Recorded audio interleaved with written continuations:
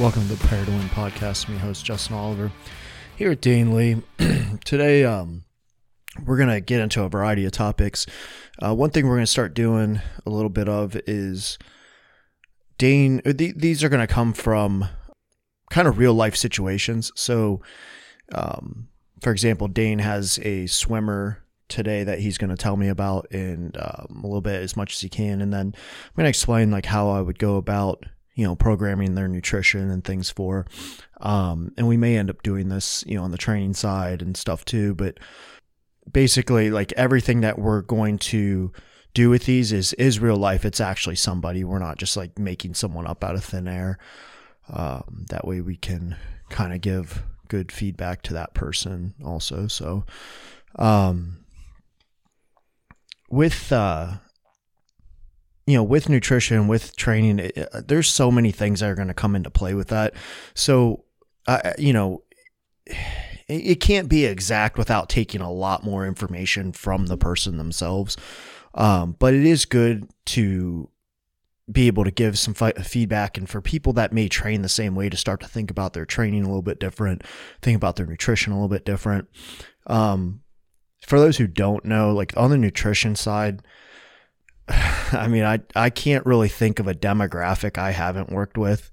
I've worked with just about every goal imaginable, and it's been everything from, younger individual athletes. It's been extremely old sedentary people. It's been high elite level, like sport athletes. And some of the powerlifters I work with are extremely high ranking as well. So a couple that I have on the squad right now are within the top 20 in the world in their weight class. So I've seen a variety of people. A lot of the people I've put on stages for shows, generally they all place top 5. Rarely do I have someone that places outside of top 5. I've had people win shows their first show. Things like that. I've had people that have won or placed top 3, in every show they've ever done. And, so I have a lot of experience when it comes to a variety of nutrition, whether it is for sport, for aesthetic goals, those high aesthetic goals, or just for changing your life in general. And honestly, like those are the things that I love, is when I change someone's life for the better. For example, I'm not someone who's ever going to I don't really share like the emails I get from people. You'll see coaches do that a lot, and nothing against that. That's all well good. I don't do it. I don't, but the feedback I get or the things people say to me, I kind of keep it for myself. Yeah. I feel like that's like a cool, like client coach relationship thing. Mm-hmm. Not that I would share their name, and they probably wouldn't care either, but, I don't know, just feels like a cool little thing. But like a client I had over the weekend was like, they're down 25 pounds since we started, not too long ago. And this person had been, overweight like most of their life kind of thing, and is an athlete now. And the fact they're saying oh, I can't do that. I couldn't have done it without you. Like I'm happy because they broke through a barrier. Yeah. Basically, we're not done yet, but they broke through a barrier on the scale. And they're like, I haven't seen that in a long time, and it's like, those things, honestly, more than people winning shows or, some high ranking athlete doing well, I love those ones, because those are the people that probably thought there was no end in sight to their obesity or their lifestyle or whatever, and they're making those positive changes. That's life changing. Yeah. It's not like, okay, I got my nutrition a little better, so, now I'm even higher ranking of an elite athlete. No, these are people that genuinely usually have depressive backgrounds, or they think that there's no way out of what they're in. You know what I mean? Yeah. So, and then when you show them the way out, their life completely changes around. So I've seen it a lot. So I always appreciate those more than the big accolades of some big, elite person or whatever. Those are all cool too. But when you change someone's life completely, it's a whole different ballgame. So yeah, very different reward there. Again, with that though, they have to take their own. You have to take your own steps. We get a lot of people that think it's just gonna be magic. No, you have to do the work. You have to do what we tell you to do.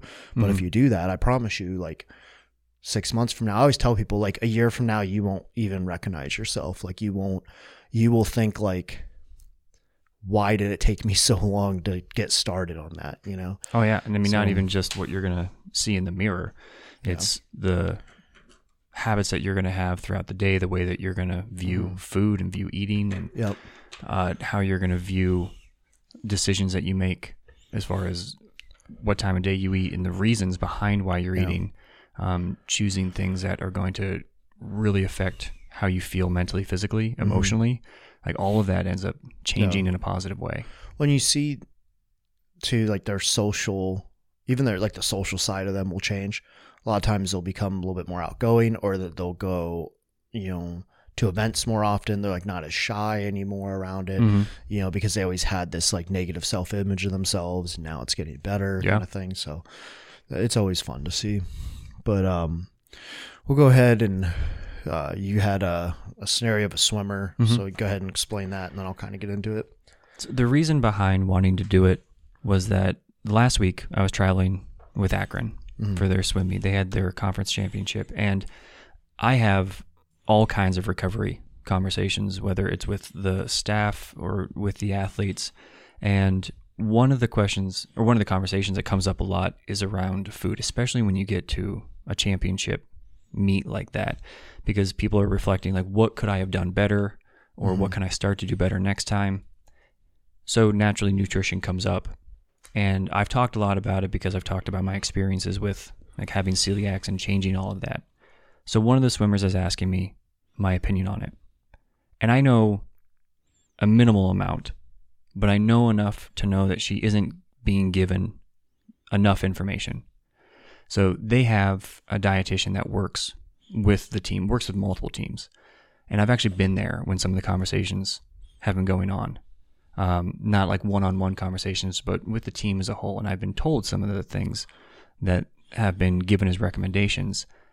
And every time I keep waiting for some more information to happen, and the conversation stops. So for example, one of the things that they were told was from the dietitian, because this particular swimmer had lost a pretty good amount of weight over the course of the summertime into the beginning of the training season.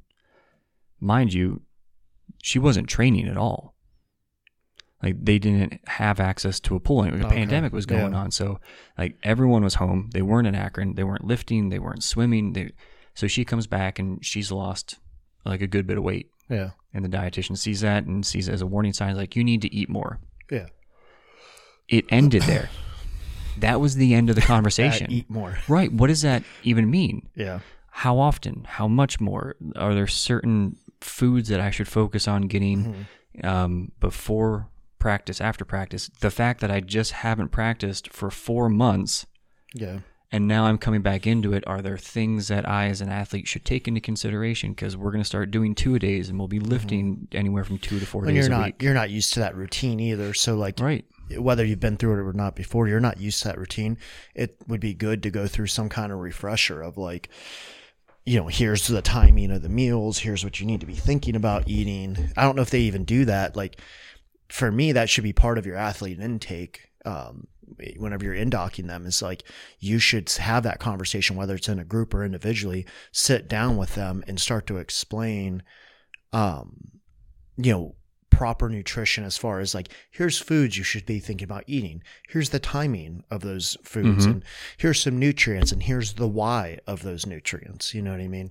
I feel like, especially if you are an RD, like, you went to school for this, so that should be an easy conversation to have. It should be. You know what I mean? And even if you might be talking out of your ass a little bit and maybe you're a little bit wrong, at least you'll sound smart, you know, but at least you're attempting, based on your own beliefs, to give them the knowledge they're going to need to get better. And I feel bad because the staff that works with them, the two of the individuals who are not dietitians, they know enough about nutrition that they try to offer help, but within what they're allowed to do. Yeah. So, like, they're giving little bits of information. They're offering things as far as, like, recipes. And within that recipe, like, they're focusing on making sure that it has a significant amount of carbohydrates and protein. They're trying to put out information about micronutrients and just like what you should be trying to get within foods, etc. Yeah. But I hear some of those conversations, and I'm having this conversation with the swimmer and realizing I want you to work with Justin because I finally, a couple of years ago, convinced one of the swimmers to come down and talk to you. Mm-hmm. She had come up on graduation, but she was going to be traveling back to Spain, and she was getting ready for nationals. And I said, if you really want to do this, if you really want to be ready for it, I have a guy you should talk to. Mm-hmm. So she came down and talked to you, and I actually, because I was doing massage with them, I was around when I heard some of the conversations she had afterward, and she talked about how great she felt, that she hadn't felt that good in years. Yeah. She goes on to place at nationals. Mm-hmm. I'm not saying just because of that, but... Yeah, it's a contributing factor. Right. It's still a variable. So when this swimmer was having a conversation with me about saying like they're constantly feeling tired, they don't feel like they're performing as well as they could. They're kind of plateaued from where they were the past 2 years. Do I think that nutrition could have played a part in it? I was like, yeah, I really do. Mm-hmm. I'm watching what you guys are eating, how much you're eating, when you're eating, the entire week that I'm here. And this right now is an example of the norm for you guys. Mm-hmm. She goes, well, I do eat a lot. I was like, do you? Or do you have like one meal where you eat a lot? Yeah. Because I used to be the same way. Yep. You know, I thought I have a big appetite. No, I don't. Yeah. You're eating one large meal. And this happens all the time where people, it's kind of like if you were going around and selling things and you went around and you sold, apparel or something or whatever, could be water bottles at this point, but you could go around and you get, 50 sales in a day and they're all smaller sales, versus you got 3 sales that were bigger. Mm-hmm. You know what I mean? Those 50 sales, might equal more, even though they're smaller amounts. Yeah. There's just by numbers, more of them. Mm-hmm. It's the same with your eating. You got to think about it that way. Just because you eat that one meal that's 1,200 calories, would you eat the rest of the day? Because the rest of the day might only add up to 600 more calories. Right. So. Like, I have such a big appetite. It's like, no, you were just really deprived for a long time and your body took a big meal in. Yeah. So I'm doing my best to explain to her some of the things that I learned from you. Mm-hmm. And what I realized is that this would make for very good information for people in general. So I wanted to have a chance where I give you some of your information and you help listeners to understand part of the process that you go through, because it is definitely a process to figure out how do you get numbers for a number of factors involved. Mm-hmm. So to give you the information for it, this is a 21-year-old female collegiate swimmer. She swims middle distance. It's the individual medley, which I think is like the 400. Yeah, I was going to say it's probably close to 400 or 200s. There's a 200 medley and a 400 medley. Mm-hmm. They practice twice a day. They have a morning session, afternoon session. Afternoon session is almost always, no, it is always, in water training. Okay. Do they... they also have how many days a week are they practicing? Do you know? 5. 5 days. I want to say it's 6, but I'm not positive about the Saturday-Sunday schedule. Yeah. So I know that there's 5 days in there. If there is a Saturday, it might only be like a half day. Mm-hmm. And I know that that's a big contributing factor, even on a half day for something like that, but just to have information that I'm positive on. So they're strength training, to my knowledge, 2 times a week. And they're doing some dry land conditioning for about a half an hour, 2 days a week. Okay. On top of all of that. Yeah. The training sessions for swimming, let's say, and I'm probably underdoing it, but let's say an hour. Okay. I'm part of the message chain where if a certain day is a decreased workload, the coach will announce it and say, hey, you're just going to go, swim 1,000, you're done. Yeah. But for the most part, it's an hour. Sometimes longer, maybe a little bit less. But there you go. Running her numbers, tried to get an idea to ballpark the amount of protein she's coming in under 100 grams a day. How much did you know her like weight and everything? Roundabout. Like 125. 125. She's coming in under 100 a day. Mm-hmm. So she's probably like at the very minimum. She's probably not even hitting that for an athlete. Like, yeah, I mean, 100 is 0.8 grams per pound body weight. Just 100. Yeah, 100 flat. Wow. So, yeah, she's definitely coming in low there, which is pretty typical of a lot of people in general. Like, I don't even want to say like for younger females even. Mm-hmm. Like, it's pretty typical for a lot of people. They think they eat more protein than what they actually do. Yeah. I had someone I took on tell me they take, like, I eat protein all the time. I'm like, oh, okay, well, you're tracking. Yeah. Like, what numbers do you see? Usually between like 60 and 70 grams a day. I'm like, oh my God, no, that's not a lot of protein. So, and this was a 150 pound female. So, same with guys. They're like, oh, I eat protein all the time, but their portions are so small Mm-hmm. that they don't get to where they need to be. Yeah. And I'm not like a big advocate for like overdoing protein. You Right. know, I think that there can be some waste there by doing that. So, I think I've mentioned this before, like 0.8 is kind of the bottom end usually. And that's for someone who may not have a lot of muscle mass on them already. Mm-hmm. But for someone like her, who swimmers are typically fairly lean people, we'll get into that in a second too. There is a body fat marker that they need to be at. But for swimmers, like, they're generally lean. They're using a lot of muscle groups, and especially tiny muscle groups. Mm-hmm. There's a lot of energy being used, a lot more breakdown than what people actually think going on. So, for a swimmer, I would definitely kind of stick closer to that golden rule of like 1 gram per pound. I might even go to like 1.05 per pound, something like that. Just it depends on a lot of factors. I'd have to like see her body, kind of assess body fat, or get her body fat readings if she's had a test done and things. But, definitely as far as just the protein side, let's stick there. 1 gram definitely needs to happen.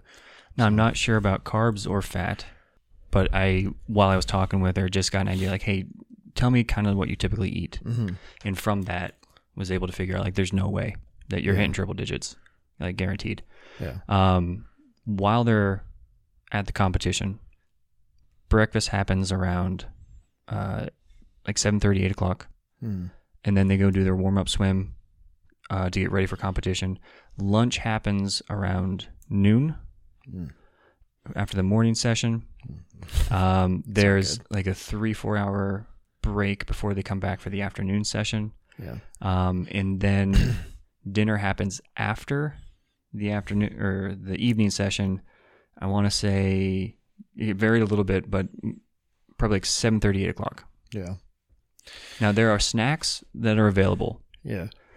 They had a ton of like Cliff Bars, granola bars, fruit that was there, fruit snacks in general. There were pretzels and crackers and stuff like that. Mm-hmm. So they had the ability to like eat something in between. And like we won't go into like the Gatorade or the Gator Lights as far as like sodium intake, because they had things that were available there. That would be a great conversation, but just from a macro standpoint. So that's what they had available. Yeah. That was their schedule. Mm-hmm. And when she says, I'm always tired, I don't feel like I'm performing well. No. I look at that and go, well, yeah, no shit.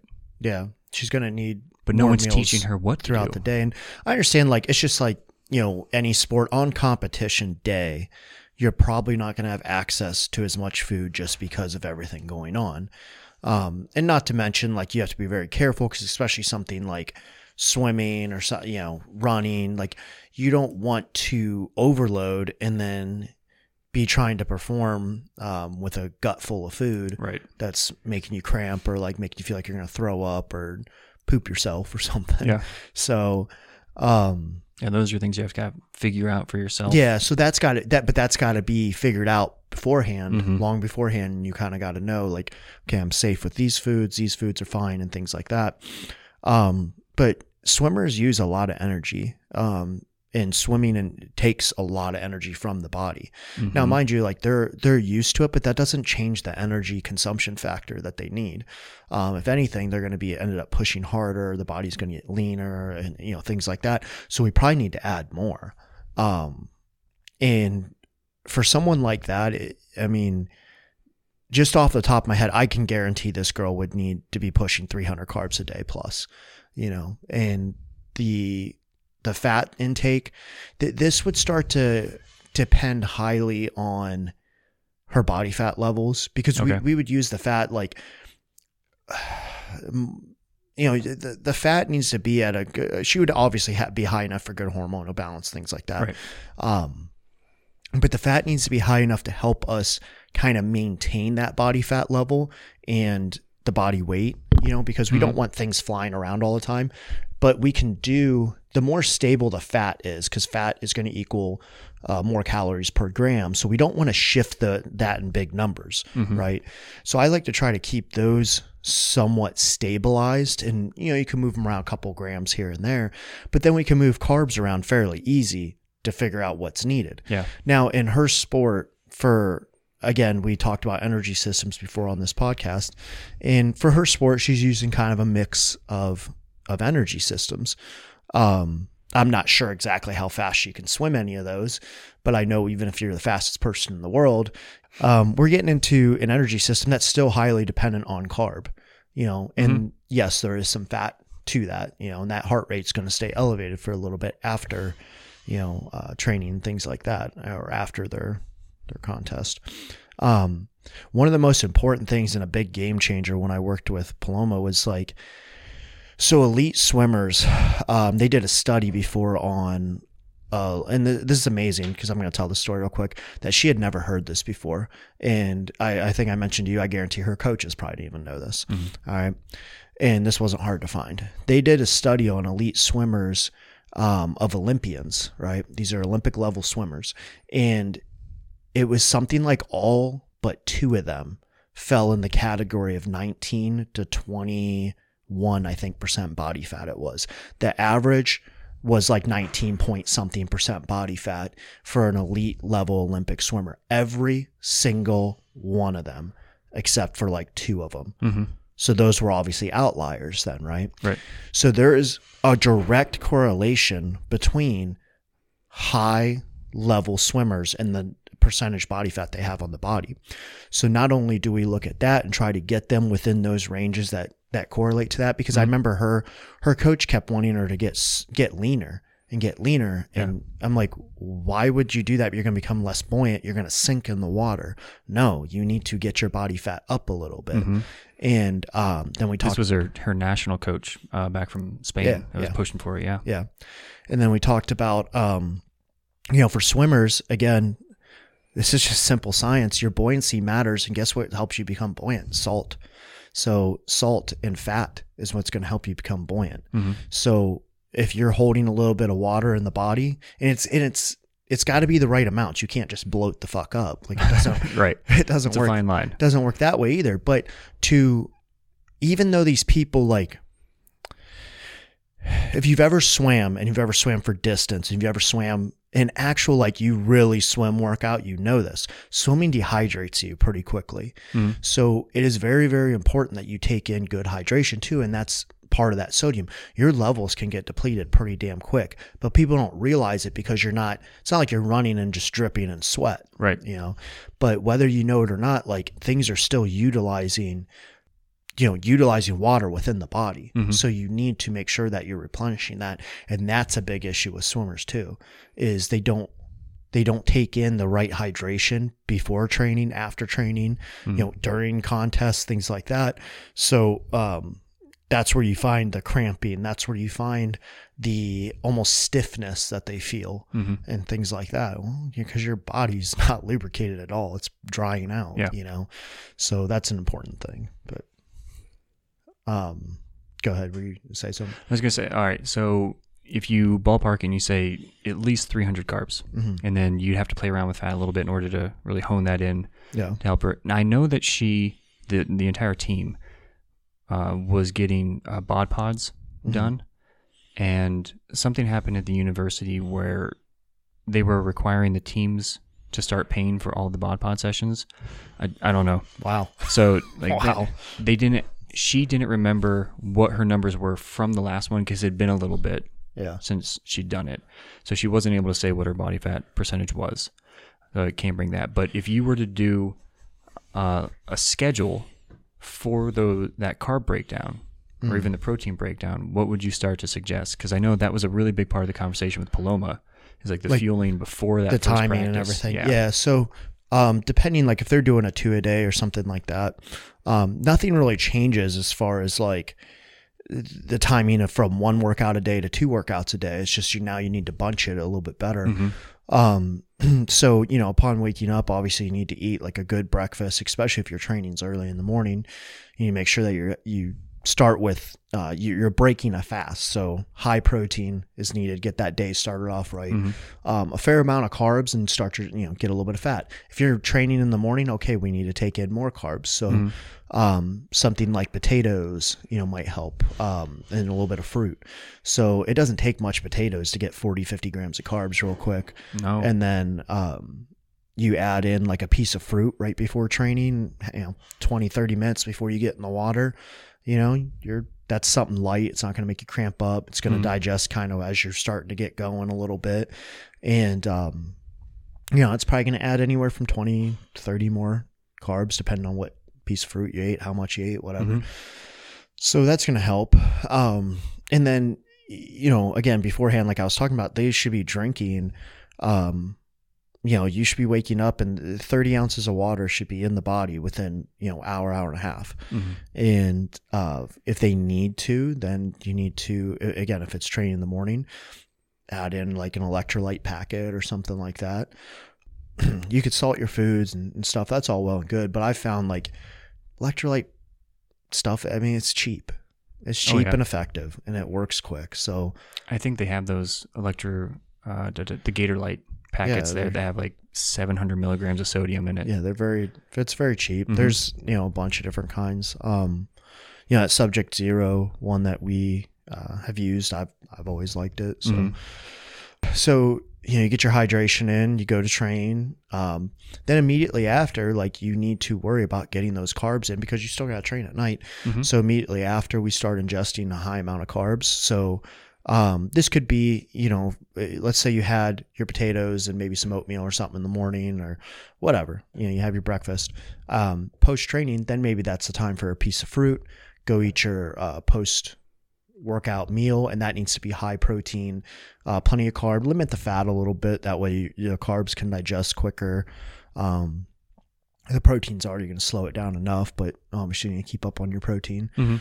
And then from there, your next snack through the day. So let's say they woke up at 6 a.m. Let's say they had training at 7:30, 8 o'clock or something.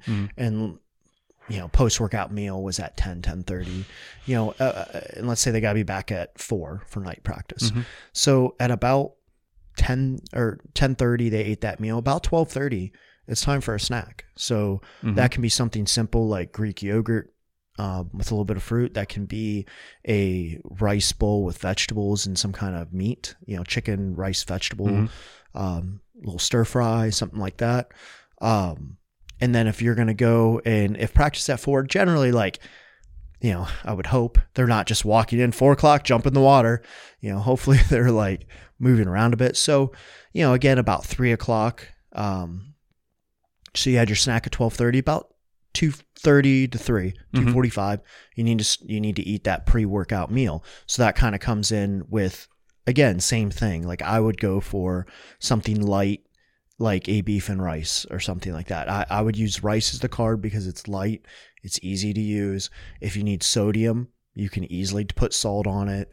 It's cheap for you college students listening. Yeah, teriyaki sauce is cheap as fuck. Like use teriyaki sauce. You can use fucking barbecue sauce. Those are going to have a little bit of sodium in them as well, especially teriyaki sauce. So, you could throw that on there. And again, it all depends on like what your digestive tract can handle, what's going to make you feel good. But that rice digests a lot easier and it's small. unless you just slam a bunch of it, you're probably not going to feel like too bogged down. No. That's usually my go-to before training. Yeah, that's what I eat a lot of times before training.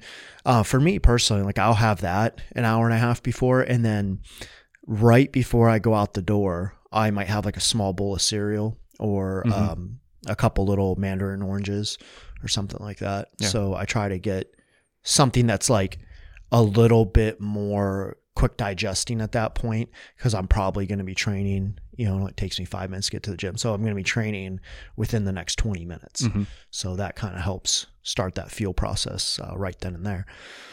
But then again, the cycle continues. Like post training, you need to kind of do the same thing. Now it's a little bit later at night. I know, you're going to need to sleep. You're going to need to do all these things. So it's probably okay if you need to throw in your fats in that second workout meal. You can post-workout meal, you can throw the fats in there. And then before you go to bed, this is your nighttime snack. Hopefully you've hit your protein. Hopefully you're pretty close on carbs, if not there. So that night snack can be a little minute amount of protein if something's in it.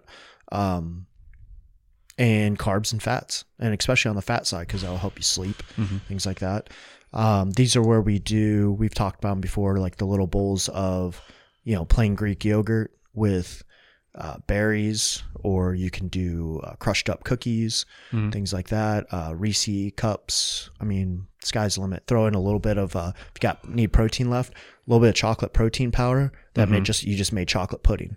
Yeah, so a little bit of chocolate protein powder with plain Greek yogurt, that's chocolate pudding. Now throw whatever you want into your chocolate pudding. If you like peanut butter, throw in peanut butter. That's a good combo. Yeah, it's real good.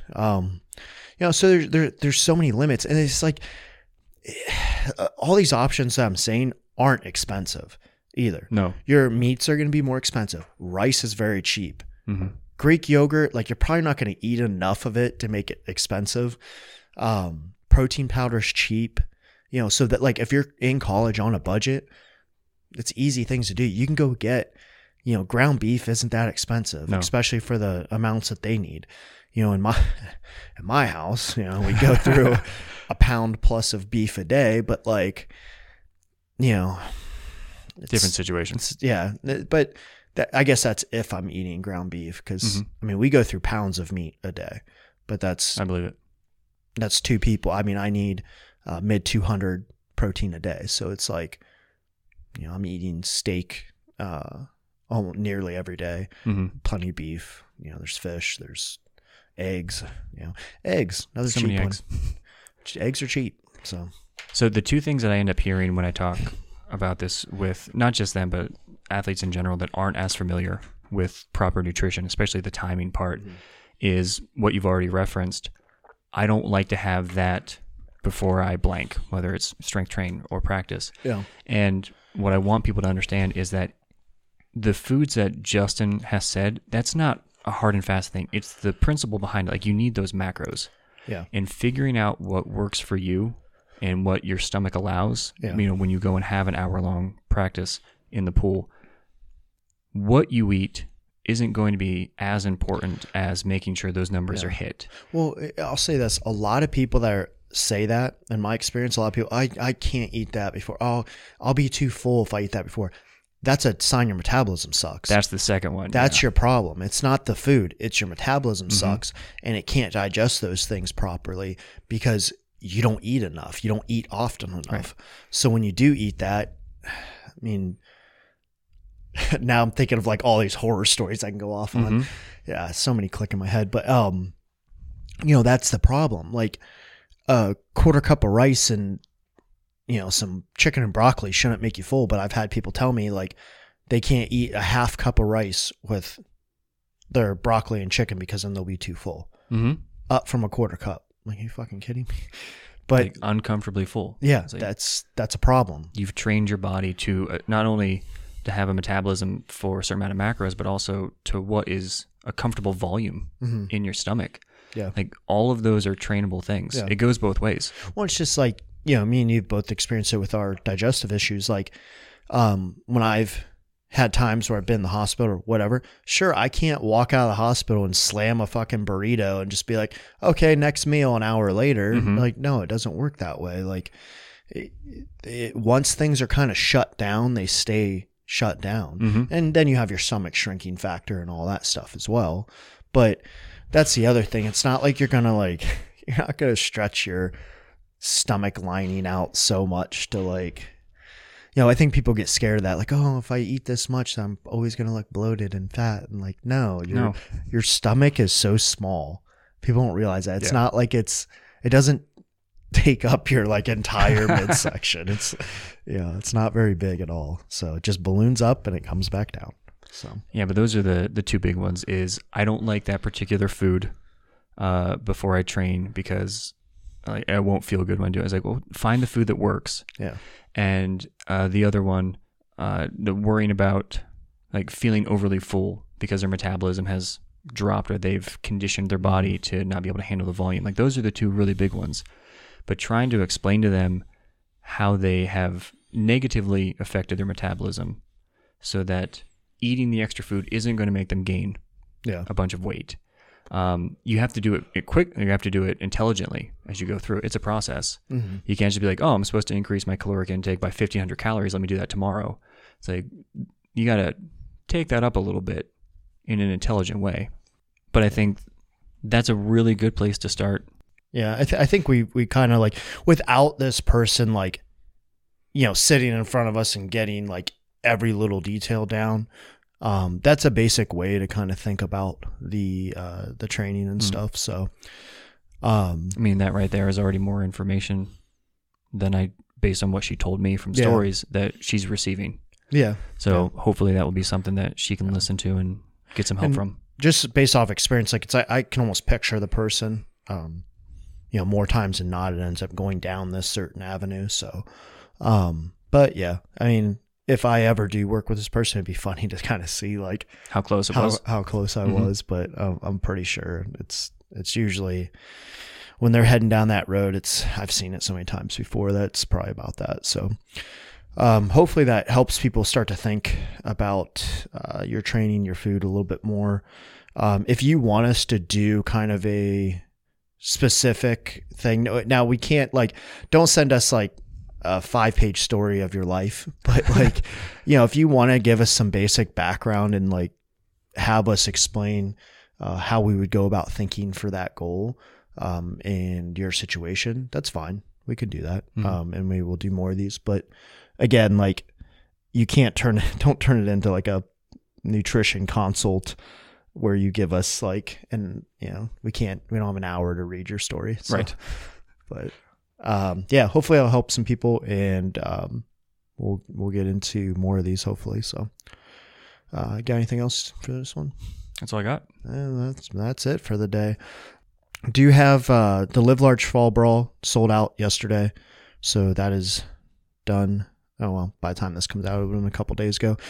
We might open up a few extra spots, but I think we're going to have a wait list. So we'll open up spots if there's any dropouts, and we'll, if we decide to, say, open up 5 extra spots or something, we'll get a hold of the people on that wait list. I'm not going to release the roster yet. We do that right before the meet. Some people have asked about that. Just show up and compete against who you're going to compete against. I will tell you that there is projected about 8 or 9 females going over 1,000. 6 or 7 of those over 1,100. Might see an all-time world record broken. The strongest man on the planet right now by total will be there. Some other high ranking 242s. From what I hear, one person's going to try to break a 242 record, all-time record. So it's going to be, as always, like that one's usually big. So there's going to be quite the show. So if you got nothing else to do, you know, in November, stop out, you know, in Canton, Ohio. There's not much to do. We have a lot of food. We have the Football Hall of Fame, and we have powerlifting. So a lot of food. We have like the most restaurants per square mile, like usually top 3 in the country for that ranking. So there's a lot of food. The Kentucky Open will probably sell out here soon. About 15 spots left on that one. The Throwdown still, I think we're only about a third of the way full there. So plenty of spots for that one in October. That one's down in Kentucky. So if you're interested in signing up for those meets, unrivalstrength.com, and just follow the events page and you can get signed up for it. And that's pretty much it for today. So we'll see you. Have a good one.